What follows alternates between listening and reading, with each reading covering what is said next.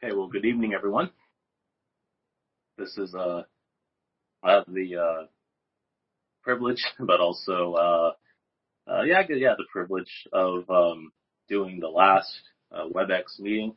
Um, as much as it's been hard for us not to meet together, I really thank God that He's given to us this sort of medium in order for us to at least see one another, um, hear God's word, and much of that's been said in the mornings uh, has been for not only on myself but for you all as well. And let me tell you and remind you all that when we do meet next Sunday uh, morning and evening, remember those things that Pastor Antonio has been teaching us concerning the means of grace, concerning the special privilege that we have when we meet together, that God is with us uh, in a unique and mysterious, of course, but glorious way.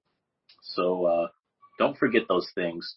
And if you have to, which I'm going to, re-listen to all of those lessons and sort of build an anticipation up. And also, let me lastly say, don't let that uh, don't let that view of the Lord's Supper, of prayer, of the preached word, of baptism, um, don't let that uh, uh, die down, or don't let that fire be burnt out.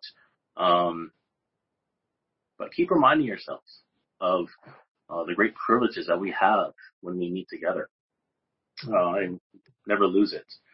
Let's pray, and then we will begin our lesson. Holy God, we ask that you forgive us of our sins, that you help us as we um, consider once again what is your word. Uh, Help us learn many things. May your spirit be with those who are listening and that person who is speaking. In Christ's name we pray. Amen. So, if you remember last Lord's Day lesson, we were in question 3, which I was very excited actually to speak on question 3 because some of the stuff that was in question 3 was things that I didn't think I was going to touch on or speak about for another year or so. So that was exciting for me. But we read in question 3, how may we know that there is a God? This is last week's question, by the way. So how may we know that there is a God? So the question is asking, how can man come to an understanding and a knowledge of God? And then the answer is the light of nature and man and the works of God plainly declare that there is a God. Now let's stop there. If you remember last week, we spoke of natural theology. And that natural theology is what every person has within them, whether they be um, whether that they be saved in Christ or not saved in Christ. Everyone has a natural theology.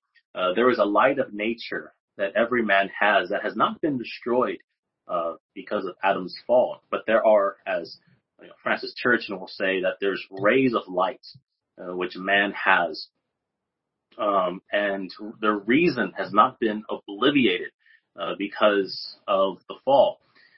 So when we think of natural theology, mainly what it is man can come to a knowledge of God by observing the created order. That man can look at nature and without presupposing Christianity, without ever reading the Bible, without ever hearing anything about God and who he is, uh, man can come to conclusions based off the use of right reason that there is a God. So it is speech about God that man can come to by nature, by observing the created order. Many of you already know this. Many of you, I'm sure, one of your arguments for the existence of God to people whom you talk to is, well, look around you. Who else created this? Is this not? It can't be by chance. It can't be by evolution. It can't be by just a period of nothing and then something came about. But someone put all of this in motion, and that someone is God. Then we moved on to, or actually the question 3 says, answer, but his word and spirit only do it fully and effectually for the salvation of sinners. So we see that natural theology is enough to bring to man a knowledge of God, but natural theology doesn't save man. So we can't, by observing the creation, see that God is triune. We can't, by nature, understand that we are dead in trespasses and sins and that we need a Savior. Creation itself can't teach us anything about the life, death, and resurrection of Jesus Christ. But what creation can teach us is that God is one. And this is where we need what is called supernatural theology. And supernatural theology is that speech about God that God implants in the person, in the believer, in order that they may be awakened to the spiritual things of God. The natural man cannot understand the things of God, we read in the Word. And what we need is a divine and supernatural light. We need assistance and we need grace in order for us to see who God truly is and how he's revealed himself in his word, right? So natural theology is the speech about God. It is knowing who God is by reason, by creation. And supernatural theology is the speech about God, the things we can know about God by a divine and supernatural light uh, uh, infused into us, where we have grace, where we are given, where the blinders are taken off our eyes, that we may see all the beauty of God without the veil. We know that God is triune and all that. So as we move on to question 4 really builds upon question 3, because if you remember in question 3, in the answer, it says, in the last half of the answer, but his word and spirit only do it fully and effectually for the salvation of sinners. So only the word of God can teach us what sinners are to do in order for them to be saved. Okay? If you remember, creation can't teach us how to be saved, but the word of God can teach us how to be saved. And as we move on to question 4, it's now building upon, now what is the word of God then? Since the word of God, and of course the Spirit, who illumines and enlightens and takes the blinders off your eyes in order for you to see light, since the Holy Spirit allows you to read the Word, to love the Word, to understand the supernatural things in the Word, what is the Word of God? And that is our question this evening. Question 4. What is the Word of God? Answer: the Holy Scriptures of the Old and New Testament are the Word of God, and the only certain rule of faith and obedience. This evening, we want to consider a very important doctrine, a very important teaching of the church, which is called the inspiration of Scripture. And I get that from the answer where it says the Holy Scriptures of the Old and New Testament are the Word of God. Both Old and New Testaments are the Word of God. And simply what I'm answering this evening is, what does it mean for the Old and New Testament to be the Word of God? And then we'll look a little bit into how it is the only certain rule of faith and obedience, but I want to save the last half of this answer for next week when we meet together, because there's a lot that I would want to say concerning it, the Word of God being the only certain rule of faith and obedience. So just 2 points this evening. Number 1, Scripture as inspired by God. And number 2, Scripture as the only certain rule of faith and practice or obedience. So number 1, Scripture as inspired by God. And number 2, Scripture as our only certain rule of faith and practice. Let's look at the first point, which is Scripture as inspired by God. Scripture as inspired by God. Amongst the many doctrines that are attacked in our day today, there's many things that are attacked, right? The incarnation, whether God really became man, the resurrection, whether Jesus Christ really rose from the dead, even considering whether Jesus Christ was even, is there any historical record whether Christ actually lived or not, right? Whether Adam was a real person or not. Among these many doctrines that are attacked, the inspiration of Scripture is constantly a target. It's constantly a target for atheists, for skeptics, for critics, and many, when they object to Christianity, the reason why they object to Christianity is because of their view of the Bible. That's probably one of the first things you'll hear from a critic or skeptic or someone who just doesn't want to believe. They reject the Bible. And one of their objections is, of course, the inspiration of Scripture. Simply put, people who oppose Christianity and who oppose the Bible don't believe that the Bible is the actual and literal words of God. And saying the inspiration of Scripture is an extremely important doctrine because everything we say about the Christian faith hinges upon how we view the Bible, right?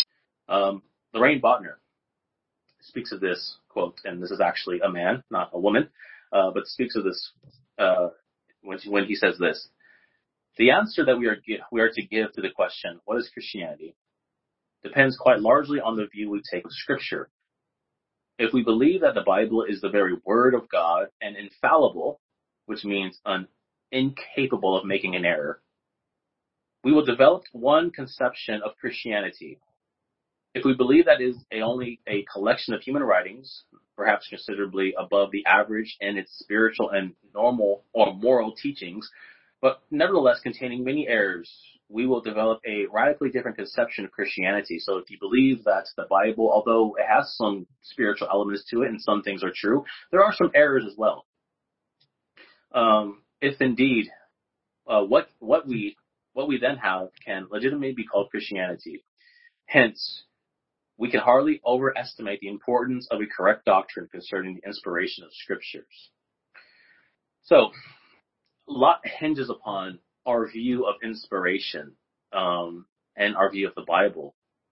And really the question that we're asking or trying to answer this evening is, has God really spoke to us? Has God really communicated to us through His Word? Through normal men? So what do we mean when we say the inspiration of Scripture? What do we mean when we say the inspiration of Scripture? Well, first, of course, as you know me, I'm sure by now, and the way that I speak, let's answer what it doesn't mean. What do we don't mean when we say the inspiration of Scripture? When we say that the Scriptures are inspired by God, we don't mean motivate. We don't mean motivate. Like if someone was inspired to write a book, when someone is inspired to write a book, usually they're motivated to write a book. We're not saying that God motivated men to write Holy Scripture. When we say the Scriptures are inspired by God, we don't mean to encourage. Like if someone was singing and, the lyrics of the song are really beautiful and they might be encouraging you to do something, to either get up and start doing something. We're not saying that God encouraged men to pen Holy Scripture. So what do we mean by inspiration of Scripture? Well, simply put, the inspiration of Scripture says that when men wrote the Bible, what they were writing were the literal and actual words of God. Again, when men wrote the Bible, what they were writing were the literal and actual words of God. Now, a question immediately arises. How do we reconcile this, that what the men were writing were the literal and actual words of God? How do we reconcile this with the human intention of Scripture? Such as, or the authors of Scripture, such as Peter and Moses and David and all the guys that wrote the Bible. In other words, when St. Paul is writing to the church in Ephesus, we know as the letter written to the Ephesians, Are those words that he was writing, are they the words of Paul? Are they all the words of God? Or is there room for a mixture of both? Did Paul, was he allowed to put his own thoughts into the letter? And that is, of course, a big dilemma, is it not? And I believe that inspiration of Scripture helps us answer this apparent dilemma. When we think about the Word of God, is it merely just the words of men? Is it a mixture of both God and man's thoughts? Or is it strictly just God's thoughts? I would say that when men wrote the Scriptures, and hear me now, saints, when men wrote the Scriptures, their statements or words did not originate in their own thinking. Their statements and words did not originate in their own thinking, but rather they were put into their minds by direct action of the Holy Spirit. So the words that Paul, Peter, David, Moses were writing, it didn't originate in their own mind, but it was put there by direct action via the Holy Spirit. The men who wrote the Word of God, they wrote the Word of God in the sense that the words came directly from God. The words that they were writing came directly from God. Again, it wasn't as if Paul or Peter or Moses or David sat down one day and decided to write their own theology or decided to pen Holy Scripture. But rather the Holy Spirit moved them in such a way to where what they penned were the very words of God. And even if they did sit down to write, it was the Holy Spirit that was guiding them. And all of their words did not come from their own faculties, but rather it came from God. God was speaking through them. We can say that God carried these men to write Holy Scriptures. God carried, He moved these men along to write Scriptures. And one analogy that the older Reformed theologians would use is leaves in a fall time. If you remember, in the fall, if you see leaves on the ground, maybe on the road, and let's say that those leaves are moving along the road, right? We wouldn't say that, oh, look, those leaves are moving. Those leaves have the power in and of themselves to move. The leaves, they themselves are carrying themselves along, but rather, what's moving the leaves? The wind. The wind is what's carrying the leaves, moving the leaves. And the same can apply to the Holy Scriptures. It's not the men who are writing, although they are the instruments that God is using to write. Ultimately, God is writing. Now, this doesn't mean that the authors of Scripture went into a trance as the Holy Spirit moved them to write the words of God. It wasn't as if Paul, when he was writing Romans or when he was writing the letter to the Ephesian Christians, that, his eyes turned white or his eyes are rolling in the back of his head and he was shaking and he was just writing and he wasn't aware of what was going on. That's not how the Holy Spirit moved and carried men to write his word. Yeah, I believe the authors of Scripture were aware of what they were doing to a certain extent, but of course we have to say, and I would argue, and Pastor Antonio has argued this before better than I have, that the writers of Scripture didn't fully understand much of what they were saying. And we read of this numerous times in the Word, especially maybe in like Romans 11, where Paul is just pouring this deep theology of election and speaking of this great olive tree, and then at the end he says, "Oh, the depths of the riches and the wisdom of God." He comes to realize, man, what is this? And I believe even when Paul says, "Oh, the depths," I believe that it is the Holy Spirit too who was speaking in that manner. Also, we aren't to think that when God inspired men to write, it wasn't a mix of their own thoughts and God's thoughts. When God inspired men to write, it wasn't a mix of their own thoughts and God's thoughts. It wasn't a little bit of Paul and a little bit of God. It wasn't a little bit of David and what he wanted to say and God and what he wanted to say. I believe that it was, and the history of the church believes, and I think the Word of God clearly says and testifies to the fact that the Word of God, all that is written, is by God himself. And lastly, God did not inspire men. This is also what men might believe when we say inspiration of Scripture is God inspired men and then left men to interpret or summarize what God had said. This is in Pastor Antonio spoke this morning about many false teachers and how they try to manipulate people when in prayer, where you can manipulate God by saying in Jesus' name, and that sort of gives this supernatural magic wand where you will get what you receive. This is also something that we see in the church today that many false teachers like to bring out, is that God inspired me or he said something to me and now it's up to me to interpret what I'm saying.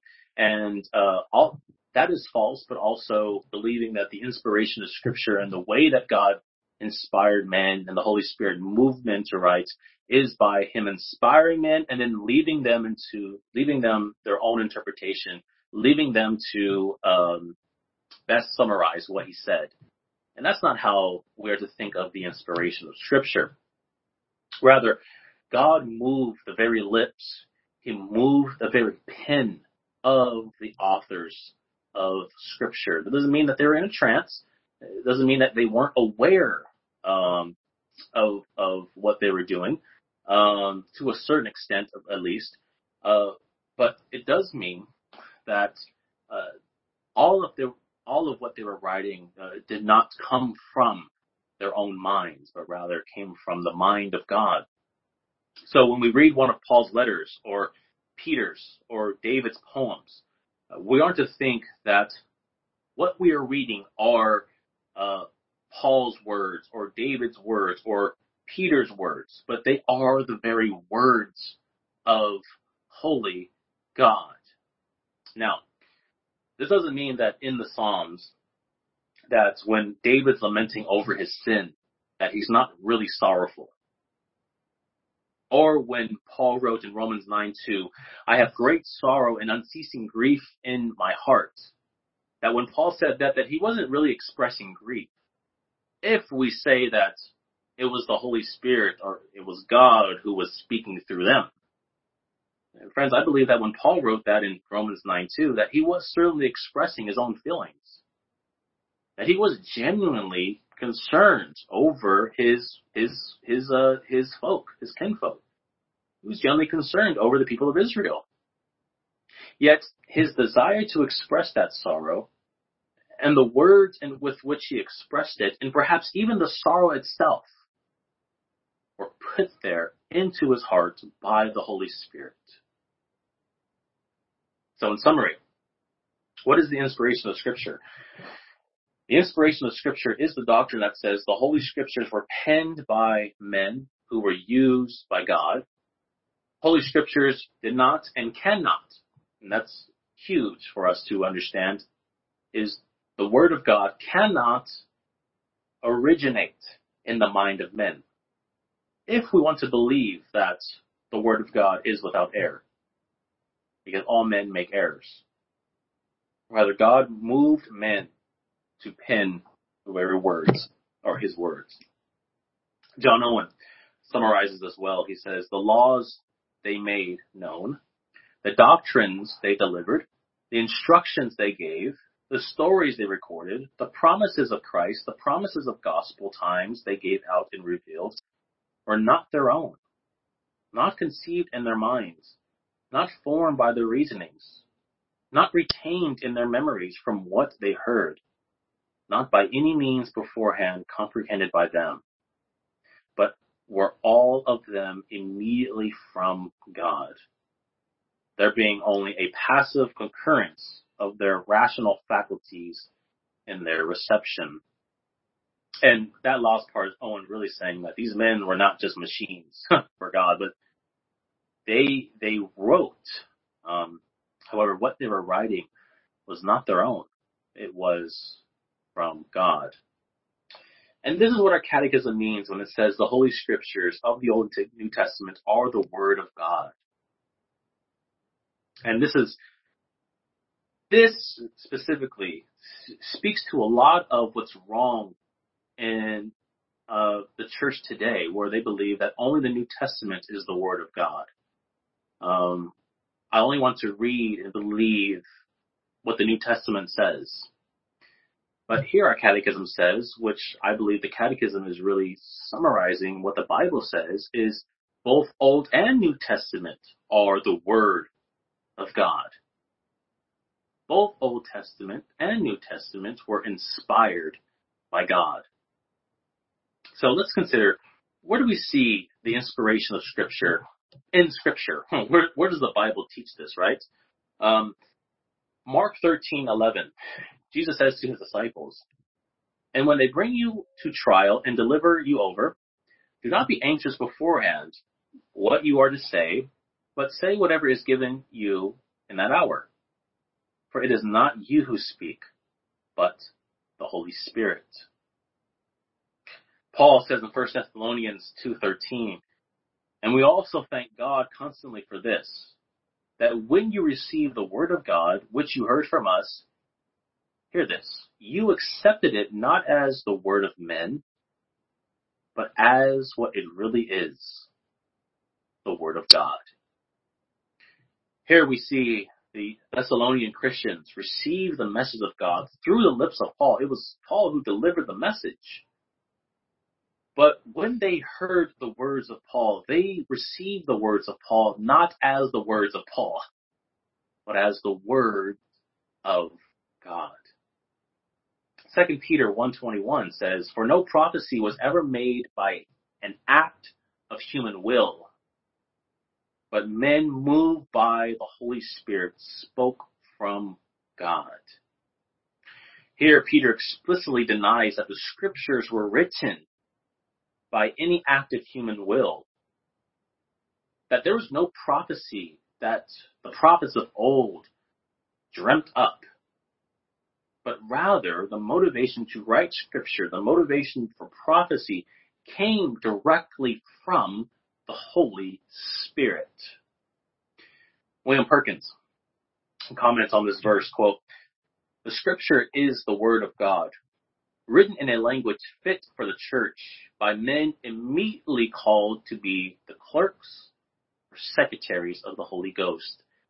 And this sort of language, as the men being men who wrote the Scriptures, being the clerks or secretaries of God, is quite common in much of the older Reformed literature concerning the inspiration of Scripture. And it's a very fitting title to call the men of Scripture who wrote Scripture, right? That they are the secretaries of God, who were merely just penning what their boss, God, was saying. We read in Acts 28:25, "And when they did not agree with one another, they began leaving after Paul had spoken one parting word. The Holy Spirit rightly spoke through Isaiah the prophet to your fathers." Again, really just piggybacking off of what Peter says, is that no prophet prophesied by the act of his own will, did not come from his mind. And here, Isaiah, we see that was under the supernatural inspiration of the Holy Spirit when he prophesied. The prophecies of Isaiah did not originate in the mind of Isaiah, but rather came from the mind of God.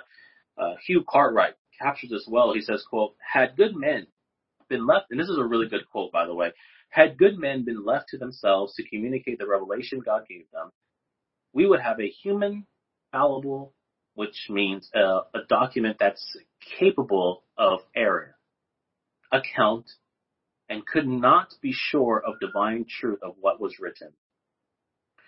But God gave them not merely the thoughts, but also the words, which convey these God-given thoughts in the best possible way, so that when we read their words, we are reading the very words of God. They were the mouth through which God spoke his words. Again, this is really saying what I've been saying up to this point, right? Is that when we read Holy Scripture, we are reading Holy Scripture. When we read the Word of God, that's not just a saying that the church has been saying forever, but rather it means what we're actually saying. We mean what we actually are saying, that they are the words of God. And because, saints, because of the Word of God are the very words of God, the implication of this is found in the last half of our Catechism answer. It says, quote, the Holy Scriptures of the Old and New Testament are the Word of God and the only certain rule of faith and obedience. Now, as I said, next Lord's Day we'll go more in depth in what it means for the Holy Scriptures to be the only certain rule of faith and obedience.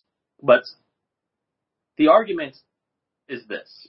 Since the Bible is the Word of God, therefore the Bible are the very and actual and literal words of God, then the Bible alone is the only certain rule of faith and obedience. Did you catch the argument? Since the Bible is the Word of God, and we mean what we say, it is the Word of God, then the Bible alone is the only certain rule of faith and practice. Now, what does it mean to say that the Bible is the only certain rule of faith and obedience? Well, simply put, it means that the Bible is our final authority when it comes to the Christian faith. When it comes to everything concerning Christianity, and we can even extend that to how we are to operate in this world, because I believe that the Bible teaches ethics, it teaches us anthropology, the study of man, the nature of man. It teaches us about many things concerning the government, and concerning how we are to look at different areas in the world, because we are to have a Christian worldview. We are to look at the Bible and the Bible alone for answers to various questions, such as how we are to respond to the civil magistrate or the government, how we are to handle homosexuality, how we are to think about various leaders and who we put in power. So, God's Word is our final authority in matters of faith and practice. 2 Timothy 3:16 speaks of this well. All Scripture is breathed out by God and profitable for teaching, for reproof, for correction, and for training in righteousness. Two things to notice here.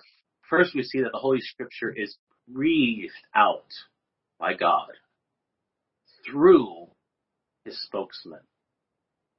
And secondly, because the Holy Scriptures are breathed out by God, then the Bible has the final say in all matters concerning the Christian faith. Our confession in chapter 1, paragraph 6 brings us out perfectly. Quote, the whole counsel of God concerning all things necessary for his own glory, man's salvation, faith, and life is either expressly set down or necessarily contained in the Holy Scriptures, unto which nothing at any time is to be added, whether by new revelation of the Spirit or traditions of men.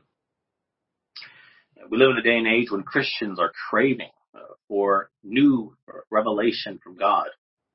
There are many preachers who want to say that God continues to speak to them audibly, and they interpret what God tells them, especially during this time where many people are saying that God is speaking to me about the times right now, that we are living in the end. Well, no duh. We've been living in the last days since Christ ascended to the right hand of the Father. So that's nothing new. But we'll go more in depth in this next Lord's Day, as I said. But let me say this. To people who say that God still speaks audibly, and that, I'm to these people who are craving new revelations from God, since God has already spoken to us in His Word, there is no further knowledge that we need concerning man, concerning God, concerning redemption, concerning government, concerning ethics, concerning anything. That we don't need anything else.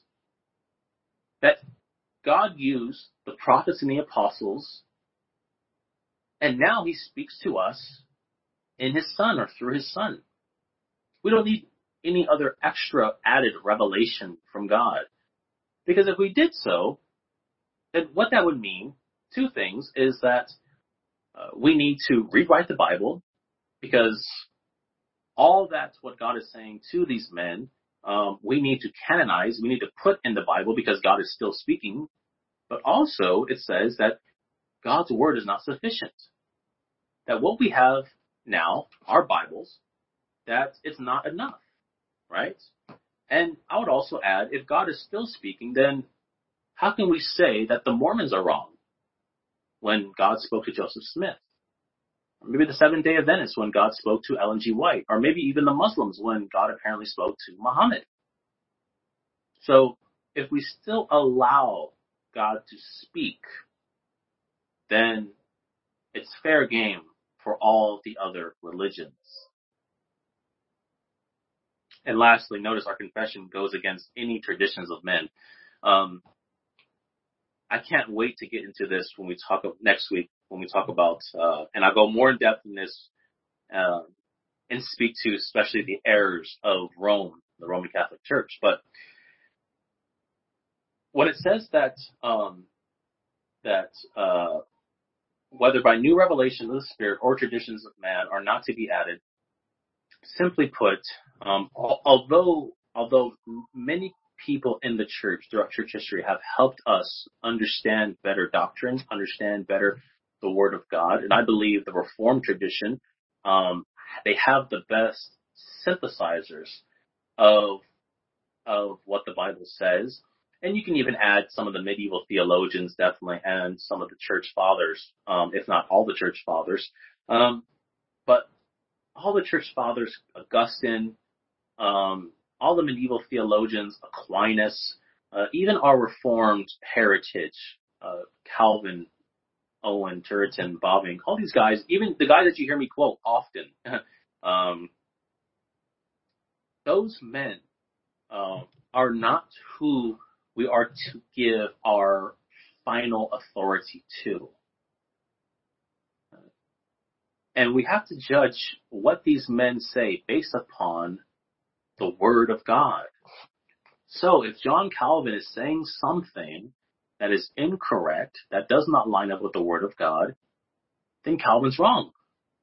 But if Calvin does say something that lines up with the Word of God, then what Calvin did was he brought more to light what the Word of God says. And if he's saying something true about the Word of God, then that's right. Oftentimes it's said that those Christians, Reformed Christians, who hold to a confession of faith, as we do, the 1689, they say that we put the confession of faith above Scripture. Friends, that's contrary to even what the confession of faith says in its own chapter, in chapter 1. It brings out that the confession comes underneath Scripture. This confession is a tradition of men, no doubt. Men wrote this, and we have carried this document until now. And we believe that the 1689 Confession of Faith best expresses and best summarizes what the Bible says, but under no circumstances do we, the elders, nor any other good Reformed confessional Christian say that this confession goes above and beyond what the Bible says. The Bible always has the final rule of authority. And this is where we differ from Rome, is it not?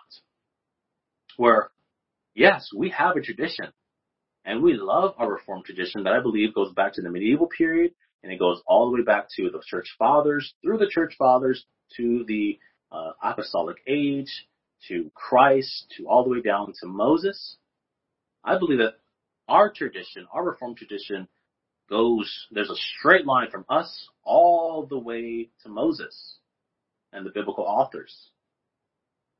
But where we differ from Rome is we don't allow our tradition to be on par with the Bible, but we say the Bible is always before, far and above what our confession says, what our tradition says.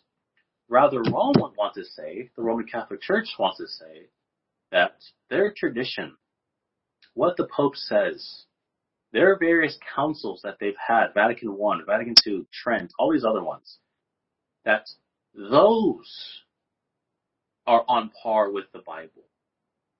And we must consider what the Bible says and what our tradition says. Now, don't get me wrong. I believe that. We have to consider what our Bible says and how our tradition has summarized what the Bible has said. But where we differ is, if our tradition is wrong, then they're wrong. Where Rome says is, no matter what our tradition says, they're right.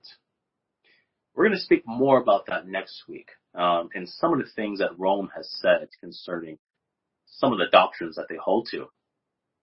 But in summary, when we say that the Bible is the only certain rule of faith and practice, that we look to the Bible alone for how we are to be as Christians.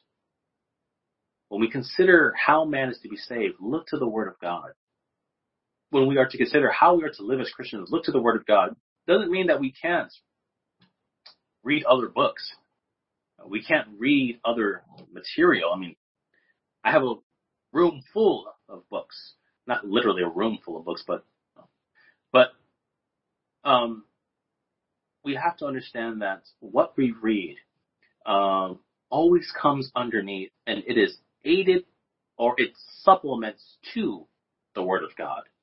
The Word of God always comes first. I remember there was and I always tell young men this when they say, okay, who should I read first? Should I read John Calvin's Institutes of Christian Religion first? Should I read Francis Turretin's Institutes of Atlantic Theology first? Should I just go into Aquinas' Summa first?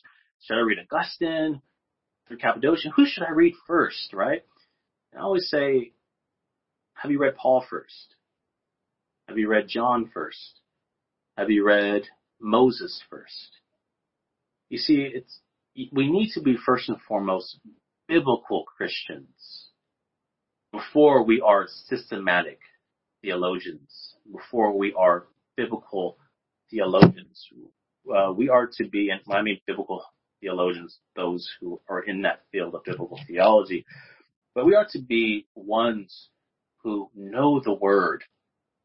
And one of the great applications of this is what we heard this morning, is it not? Where when Pastor Antonio talked about reading the Word helps us in our prayer. And saints, I would agree that the more Word we know, I think the far better our prayer life will be. And we are to keep that at the forefront of our minds. So, what is the inspiration of Scripture? Well, simply put, it is that when men wrote Holy Scripture, what they were writing were the words of God. Simply put, there wasn't a mixture of men's thoughts and God's thoughts, but men were the secretaries that God used to pen His holy, inspired, infallible Word. In closing, in the study guide I sent you, and I hope that you all got it, but in the study guide I sent you, you'll see that the last question that I gave to you is, how does the inspiration of Scripture boost our confidence in God's Word and aid in our evangelism? This is always what we want to know, right? Is, okay, how does this rich theology help me in my everyday living? Well, let me answer first. When we consider the inspiration of Scripture and how it aids in our evangelism, um, what the common argument and objection to the Bible, thereby the common objection to Christianity would be from atheist skeptics, critics, is, well, I don't believe the Bible because the Bible was written by men. And men make errors, and I don't believe it. And what you can tell them is, well, that's great because I don't believe the Bible was written by men either. I believe that the Bible is written by God. And if the Bible is written by God, then it must be true. Now, we can go into textual criticism and how the Bible has been transmitted and all that, but that's one way to quickly shut down an atheist or a skeptic who says, well, I don't believe the Bible because the Bible is written by men. We don't believe the Bible is written by men either. Although we believe that the Bible or the men were the instruments that God used, ultimately, the Bible, the words of God, are the very words of God. So it does help us in our evangelism, but also understanding that what we are saying, what we are saying to these people, they're not merely fairy tales or made up stories, but what we preach to you are the very words of God, and you are to listen to them. Similar to when we preach the word, we've heard in Pastor Antonio's lesson, preaching as the means of grace, where when one preaches the word of God, and if they're preaching accurately and faithfully, then it is God Himself who is preaching.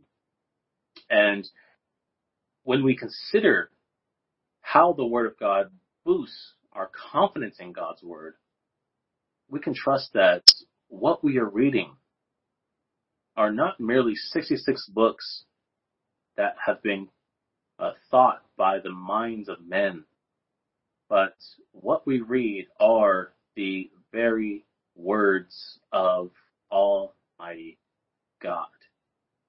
We can trust the Bible. But the Bible is not to be our cup holders. The Bible is not to be those things that we use to prop up things. But the Bible are the very literal words of Almighty God. So let's read our Bibles. Let's love our Bibles. Think about all the books that are on the New York Times bestseller.